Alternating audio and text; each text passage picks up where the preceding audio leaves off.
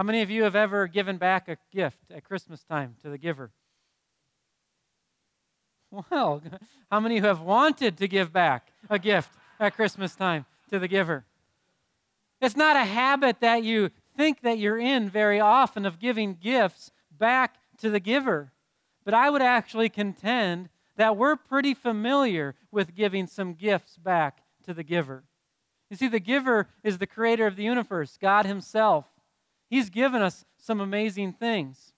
And three of the things that we want to highlight over the next 3 weeks that he gives to us and wants to give us are found here in Romans 15 in what we would sometimes refer to as a blessing in verse 13. We oftentimes read this verse maybe as a blessing to go forth with. These are things that God wants you to experience, you to have. He says, fill you with all joy, peace, and you abound in hope. God wants to give us peace, joy, and hope. We could look at it in numerous points all throughout Scripture. There's different verses, different places where Jesus talks about peace. We'll have his joy. Different places where he talks about he's overcome. We will have hope. God wants to give us peace, joy, and hope. Now, who would ever give back those gifts? I don't know anyone that says, I don't want any peace. I don't want any joy. I don't want any hope. We want those gifts.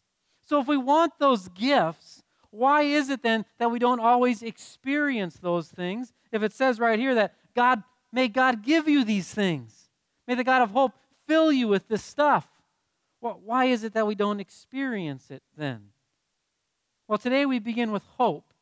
And we find here that we're supposed to abound in hope. In other words, we're supposed to be boiling over with an eager expectation, an eager confidence of what God is going to do. In other words, our lives are supposed to be filled with confidence in the future. That when you see us, you really see sure confidence in what is to come.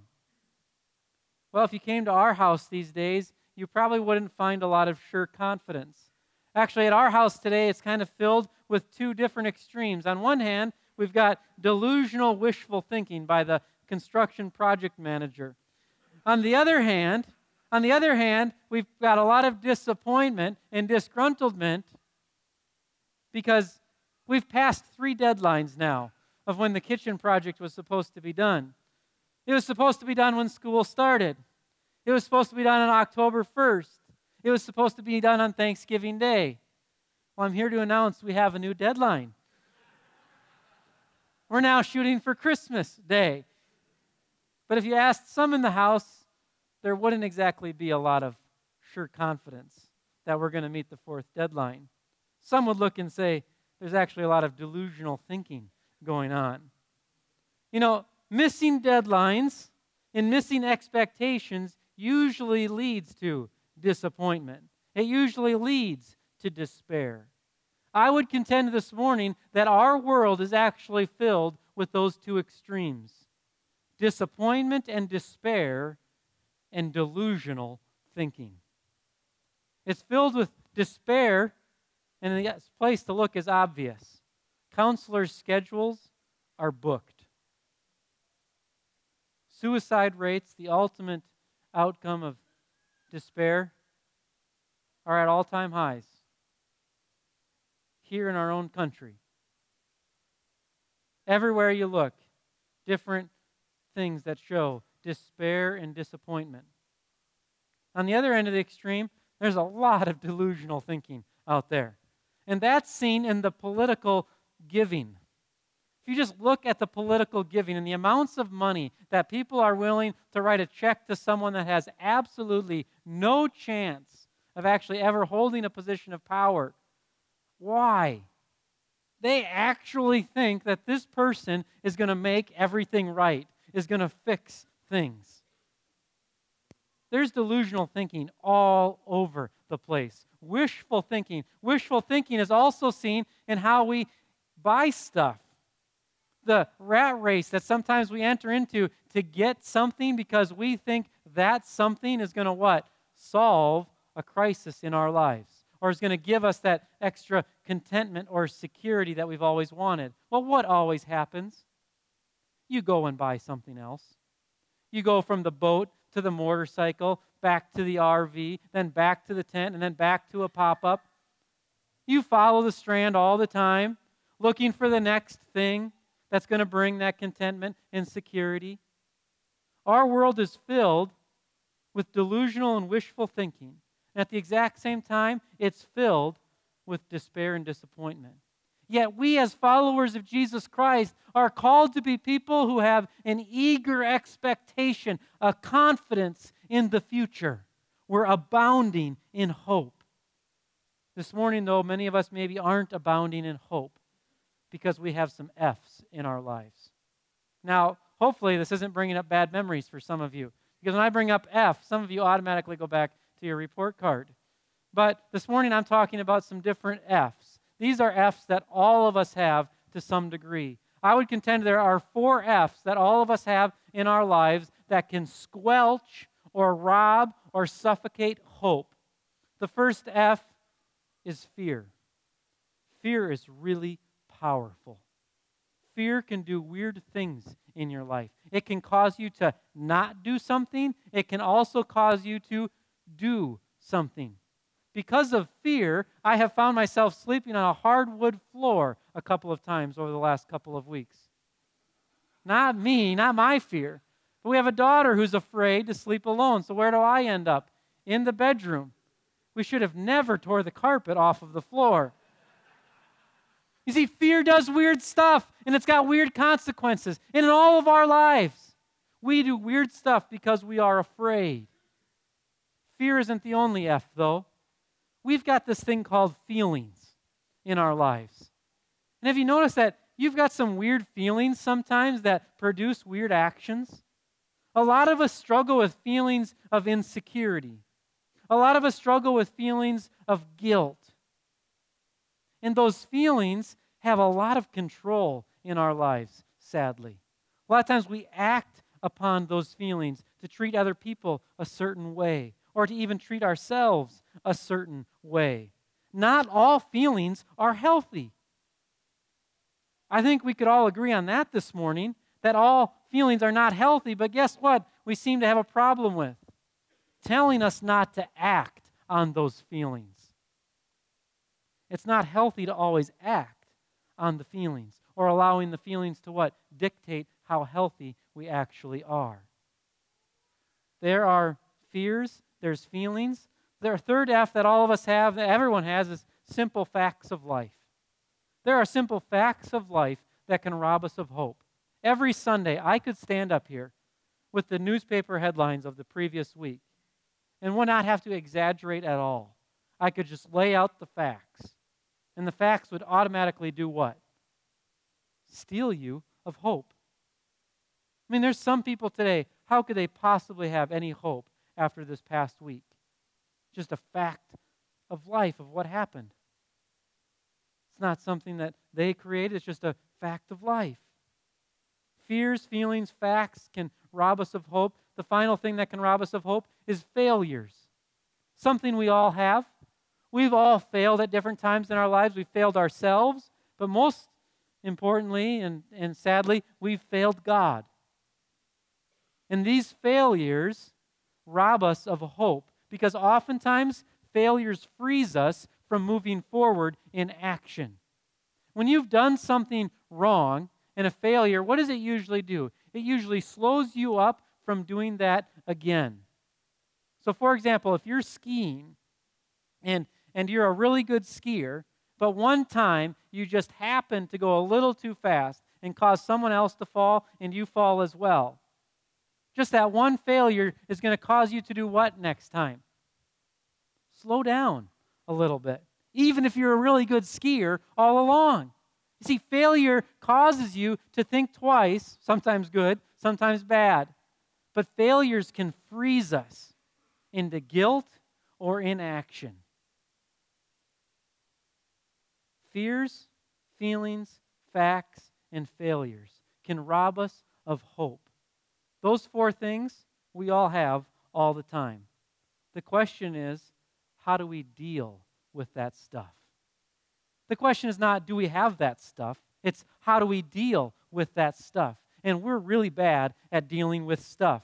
Just look in your junk drawer. How many of you have a junk drawer at home?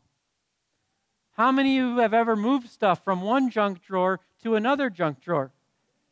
How many of you have ever cleaned out a closet? Honest people, they just know where I'm going. Think. How many of you have ever cleaned out a closet, but really just moved that closet to another closet?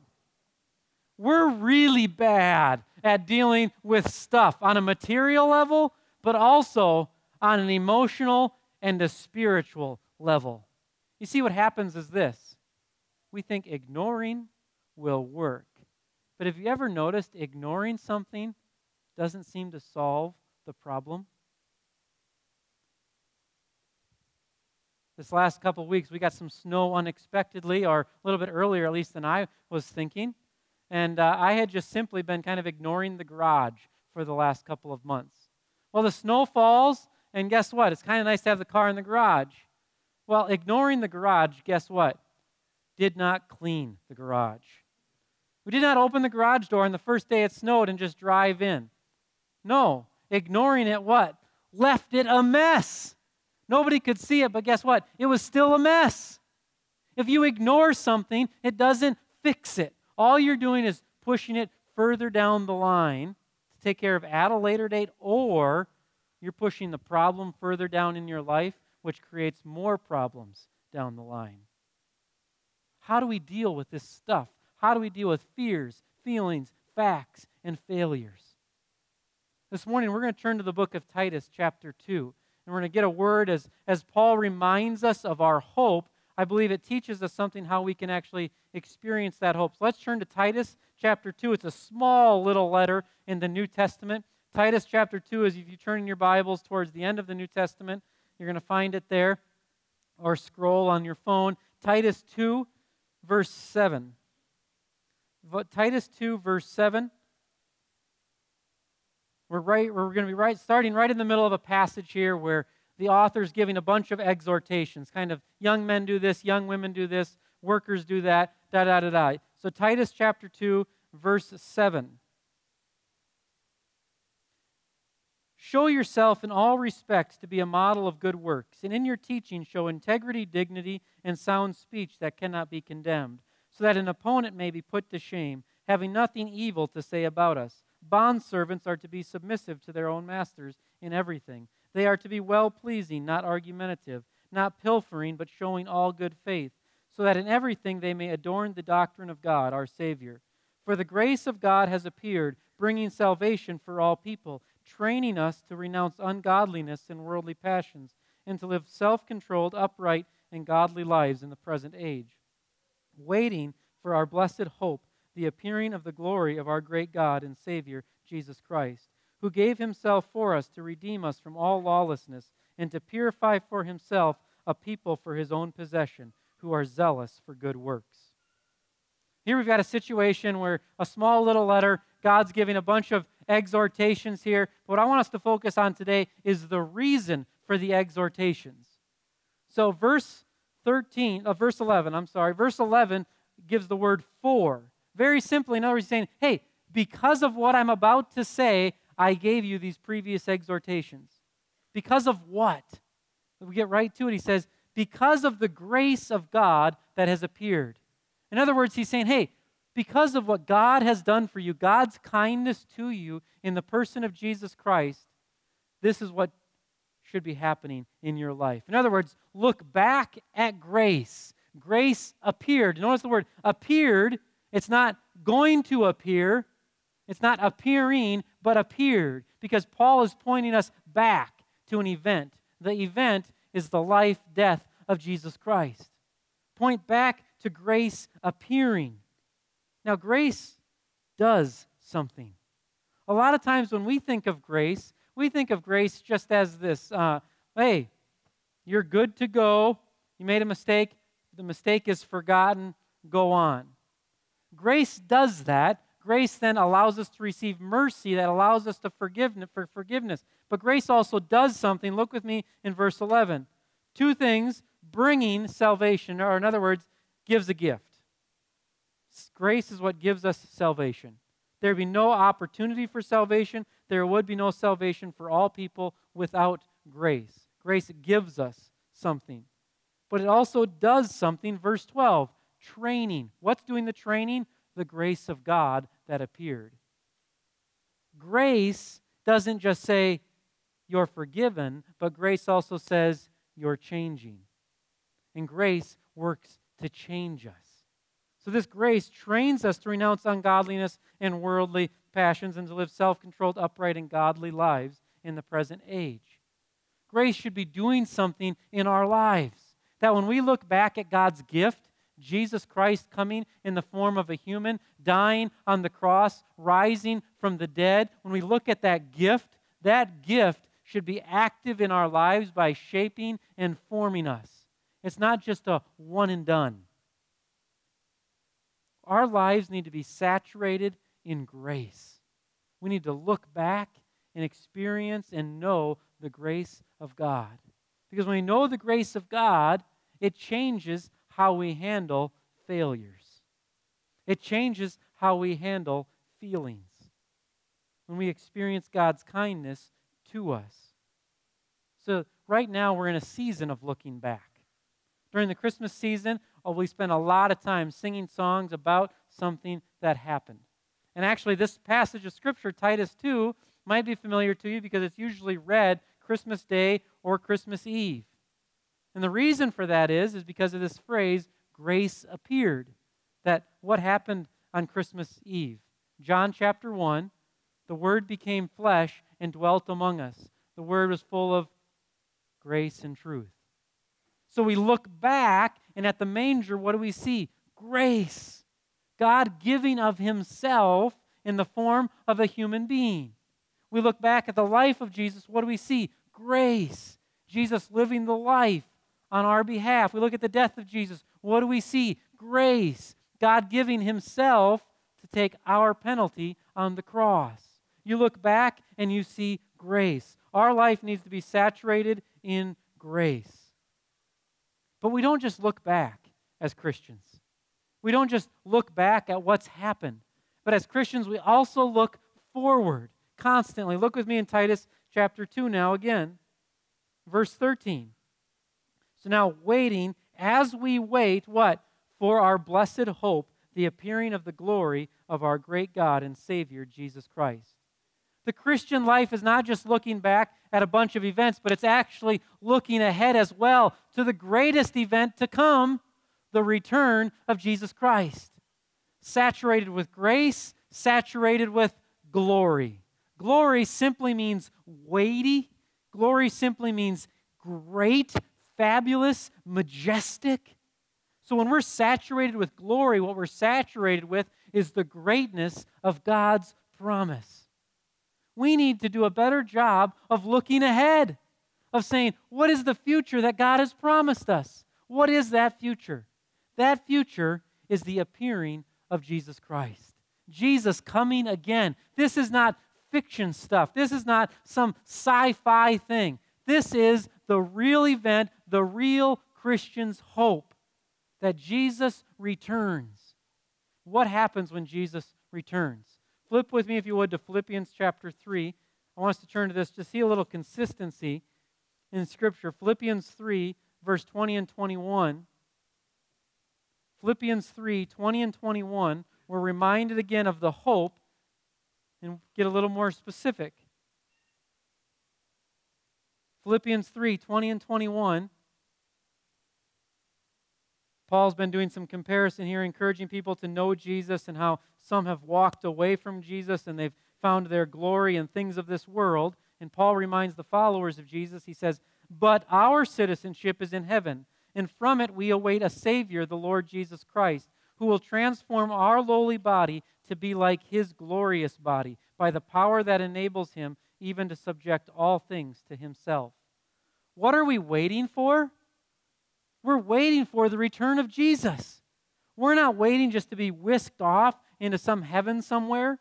We're not waiting to die and then be whisked off to heaven. We're waiting for the second coming of Jesus Christ.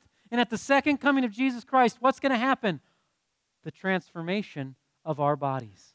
Our bodies are going to be what? Transformed to be like His glorious body. What's going to happen to the dead in Christ? They're going to be raised and be transformed to be like His glorious body. This is what we're waiting for. This is the glorious future event. You know why Revelation is so hard to understand? Because we're taking something so magnificent, and God's trying to use human language to describe it. He's trying to take something undescribable and make it describable. This event of Jesus Christ returning and this event of taking people out of their graves and say, new body, that's not describable. It's never been done. People rarely even imagine it. But that's the event. And then they have to use things like a lion laying with a lamb to describe this kingdom that Jesus is going to bring about when He returns. Is a lion really going to be laying with a lamb? I don't know. Just using human language and imagery to show us how perfect that new creation, that restoration is going to be. That's our hope. Our hope is Jesus returning and bringing us new bodies, a new kingdom. We've got to be saturated with that glory. We're saturated with God's grace. We're saturated in God's glory. And when we're saturated with those two things, guess what happens? We abound in hope. Because when we're saturated in grace and glory, we can fight off the 4 F's. So how does grace and glory affect the 4 F's? Well, how does glory affect our fears? Glory affects our fears because it allows us to acknowledge our fears and compare our fears with the great glory that is to come. So what we should be doing as followers of Jesus Christ is when we're afraid, it's okay to say, hey, I'm afraid. But we should quickly remind ourselves, what is the future glory we have? And I always do this in my mind. What's the worst case scenario? Draw out the worst case scenario. Guess what? The worst case scenario you can draw out can't touch this future glory. It's minimal in comparison to the future glory. Think about it this way before that we've kind of talked about before. You lose your wallet. You're running around your house searching for your wallet. All of a sudden the phone rings. Somebody's like, hey, you got to be down here in 10 minutes to collect your $1 million gift. How many of you are still concerned about your lost wallet? Okay, you see me afterwards if you are. Think, nobody's concerned about their wallet anymore. I'm going to what? Get the $1 million. Now, some of you, I saw your minds there. You went to the details. Well, what about my ID in my wallet? Thing. See what happens? See what happens is this. You get stuck on the details. You're a minute late. You might have your ID, but you're still a minute late. Go get the $1 million. As followers of Jesus Christ, what should we be doing? Saturated with the future glory. That's so much more than $1 million. It's a resurrected body in a new kingdom forever. And not get so bogged down in the details of when, where, and how. But know the future glory that we have. It can minimize any fear that we have.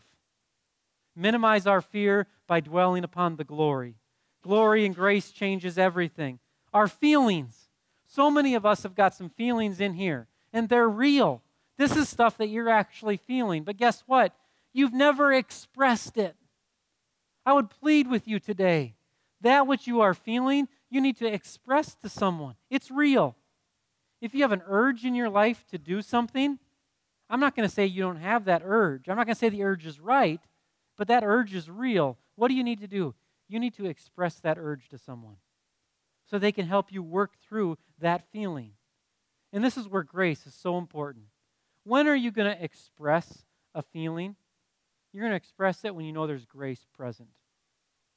So feelings and failures are really close to each other. When are you willing to express feelings or failures? When you know the person that you're expressing it to is going to what? Slap your hand? Or the person's going to hold out both hands? How often does an iron fist produce confession? Scripture tells us in Corinthians that what? God's kindness leads us to repentance. When I know that someone's going to have some patience with me and kindness with me, I'm more willing to say, hey, you know what? I missed it.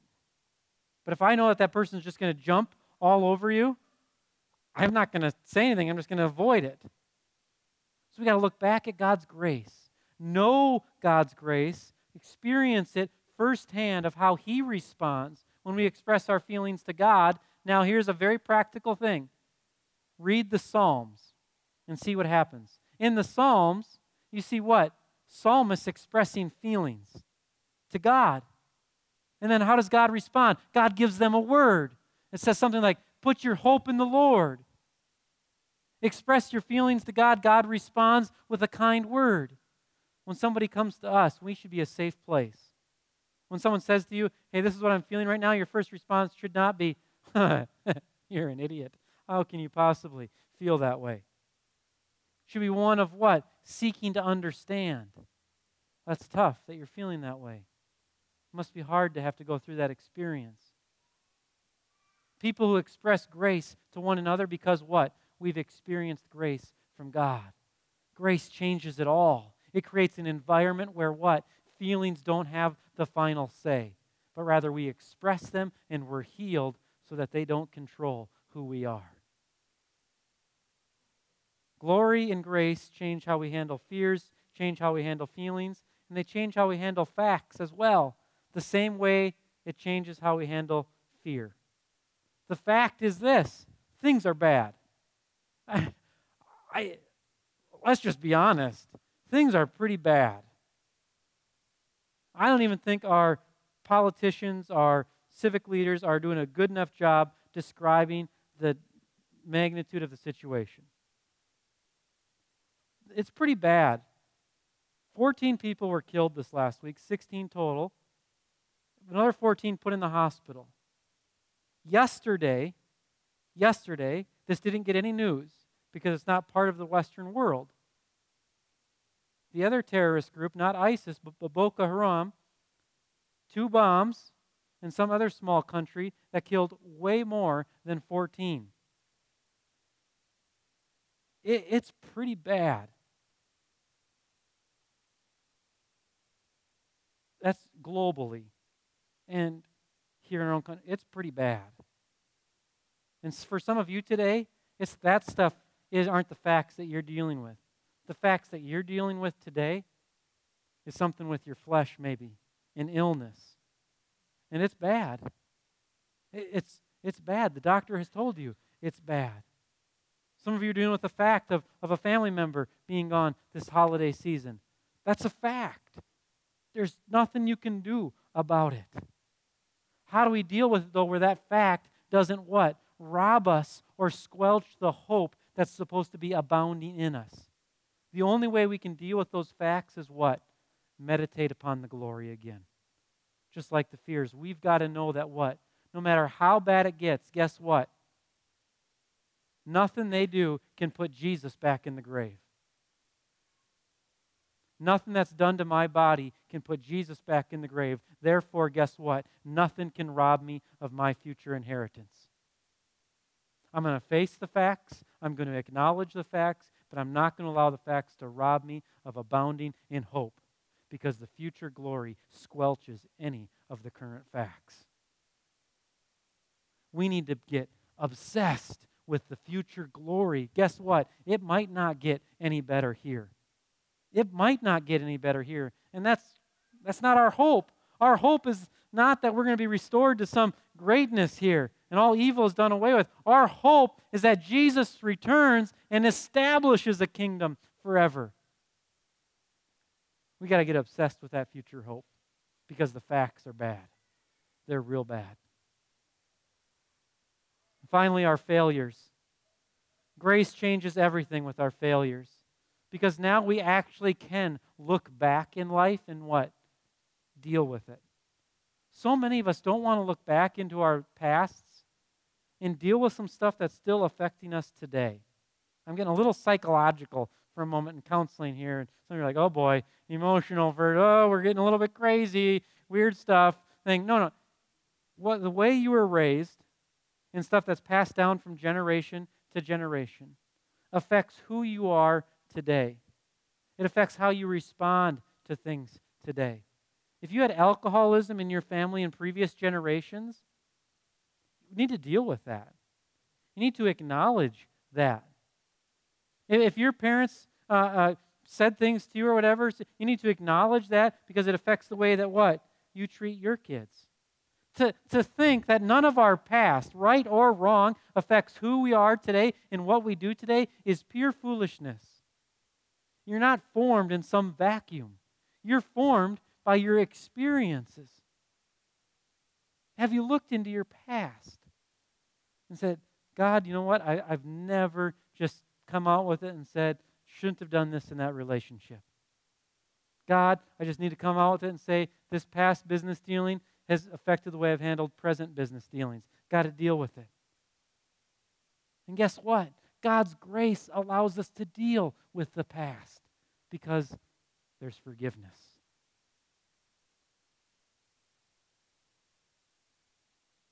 So often our failures freeze us in guilt and inaction.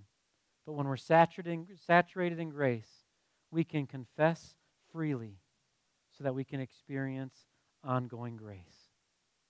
Today, if we want to abound in hope, we would do well to acknowledge our fears and compare them to the future glory. If we want to abound in hope, we would express our feelings in an environment where grace and glory direct the conversation. If we want to abound in hope, we would face the facts of life in light of the promised future glory. If we want to abound in hope, we would confess our failures to experience the grace of God. There's a gift for you. It's not earned. It's given. There's a gift for you. It's called hope. The reason that it's a gift is because our hope is Jesus, and Jesus is a gift. Will you receive that gift of hope today? Will you allow that gift of hope to abound in your life today? You can receive that gift today if you're willing to acknowledge those things that can suffocate the gift. What do you need to deal with today in order that today you can abound in hope? What fear do you need to acknowledge today? What feeling do you need to talk about? What fact do you need to face? And what failure do you need to confess? Let's look back at what Jesus Christ has done for us, coming in a manger and dying on a cross.